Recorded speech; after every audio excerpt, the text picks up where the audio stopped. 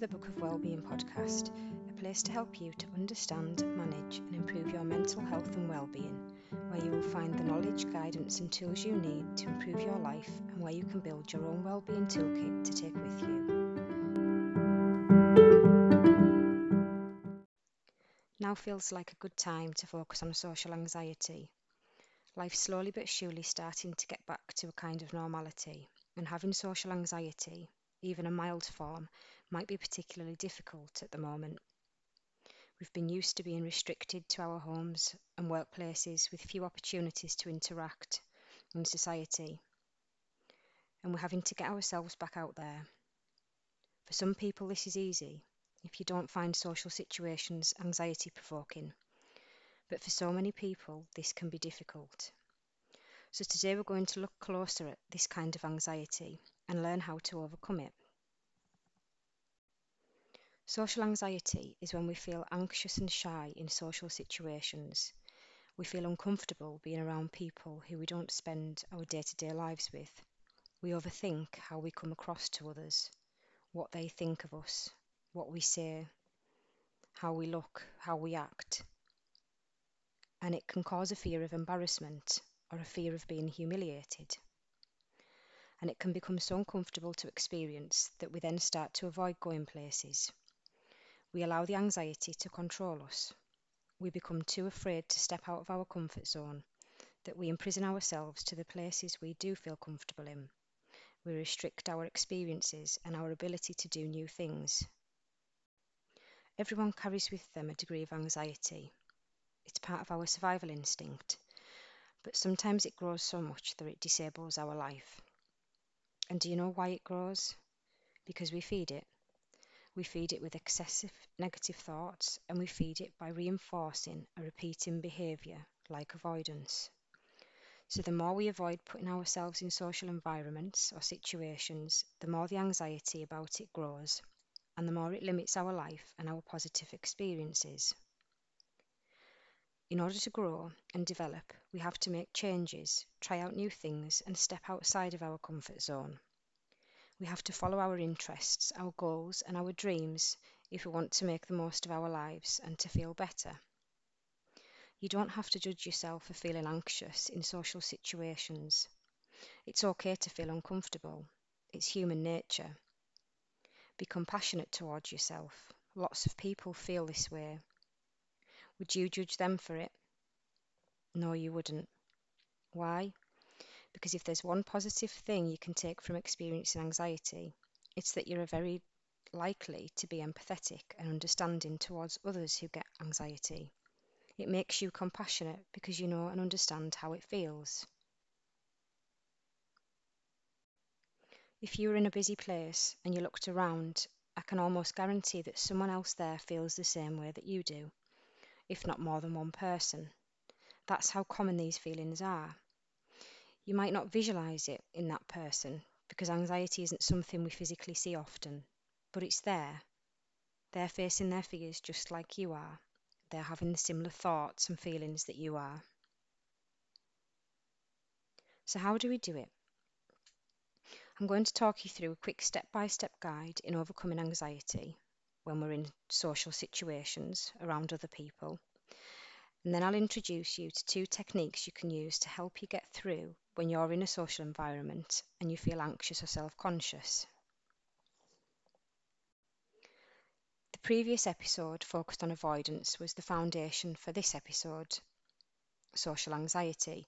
So if you haven't listened to that one already, I recommend that you do because that will give you some good groundwork for focusing on social anxiety. For the step-by-step guide, step 1. Identify the places, situations and activities that you avoid or put off because of the feelings it brings. Just know what they are and write them down. Spend some time thinking about what they might be. Do this over time if you have to and add to the list. If you followed the guidance from the previous episode, then you might have already done this. Step 2. Decide which one of these you're going to tackle first. Just pick one. Pick the one that feels less overwhelming. Step 3. action plan either in your head or write it down, your own step-by-step time plan. So for example, if you struggle to go places on your own, the first step could be to go for a walk for 10 minutes on your own, if this isn't something you're used to. The second, to go for 15 minutes. Third, to go shopping for 20 minutes. The fourth, to try going somewhere for 30 minutes. These are just examples, so you can go anywhere or do anything within this time, but the time exposure is key because it's gradual. It's small increases, and this will gradually improve your confidence and reduce the anxiety. Step 4, put this into action. If you have a setback, that's okay, just try again. Reduce the time if you need to. But don't give up. Just keep going gradually, small increases in time. And remember, anxiety isn't a weakness. Living with it, working to try and overcome it, is a strength. It's a huge strength. Don't let it control you. Take the control back. Face your fears. Get out there and live your life. Yes, it might still feel anxious. You might still get some of these feelings, but the more you face it, the smaller it gets. Instead of the anxiety growing, your confidence does instead. So for our toolkit in facing social anxiety, the first technique I'll introduce to you is called Think About Them. This is a really, really effective technique if you keep trying it. And the idea is that when you're out and in a social environment and you do feel anxious or uncomfortable, think about other people around you. Focus on them. You don't have to judge them, you're just thinking about them. What do you think of them? How do you make about the way they speak or how they look? Not in a judgmental way, we're just observing.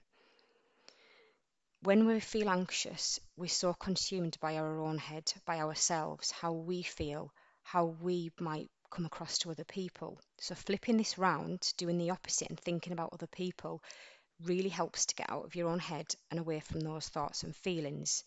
It also helps you to communicate better with other people because you're thinking about them, which will grow your confidence in being able to speak freely and more comfortably. So think about them.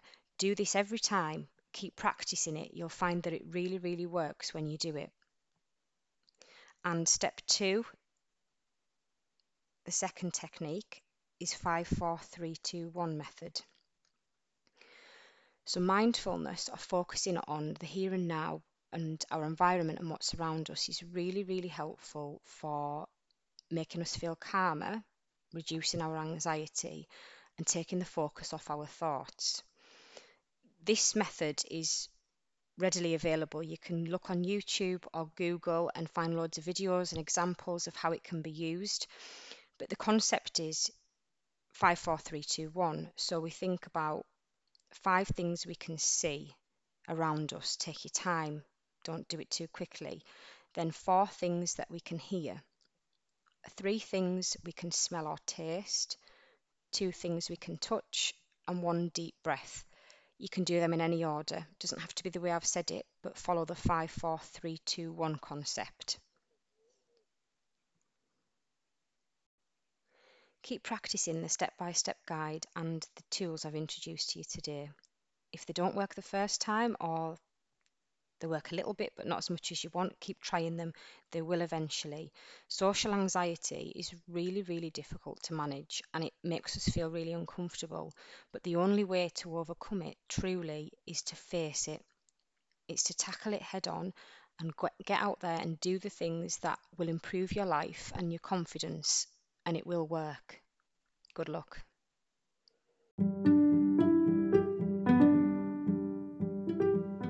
Thank you for listening to this week's episode. Don't forget to subscribe to the podcast if you're finding them helpful, and follow the Instagram and Facebook pages at The Book of Wellbeing. Have a good week.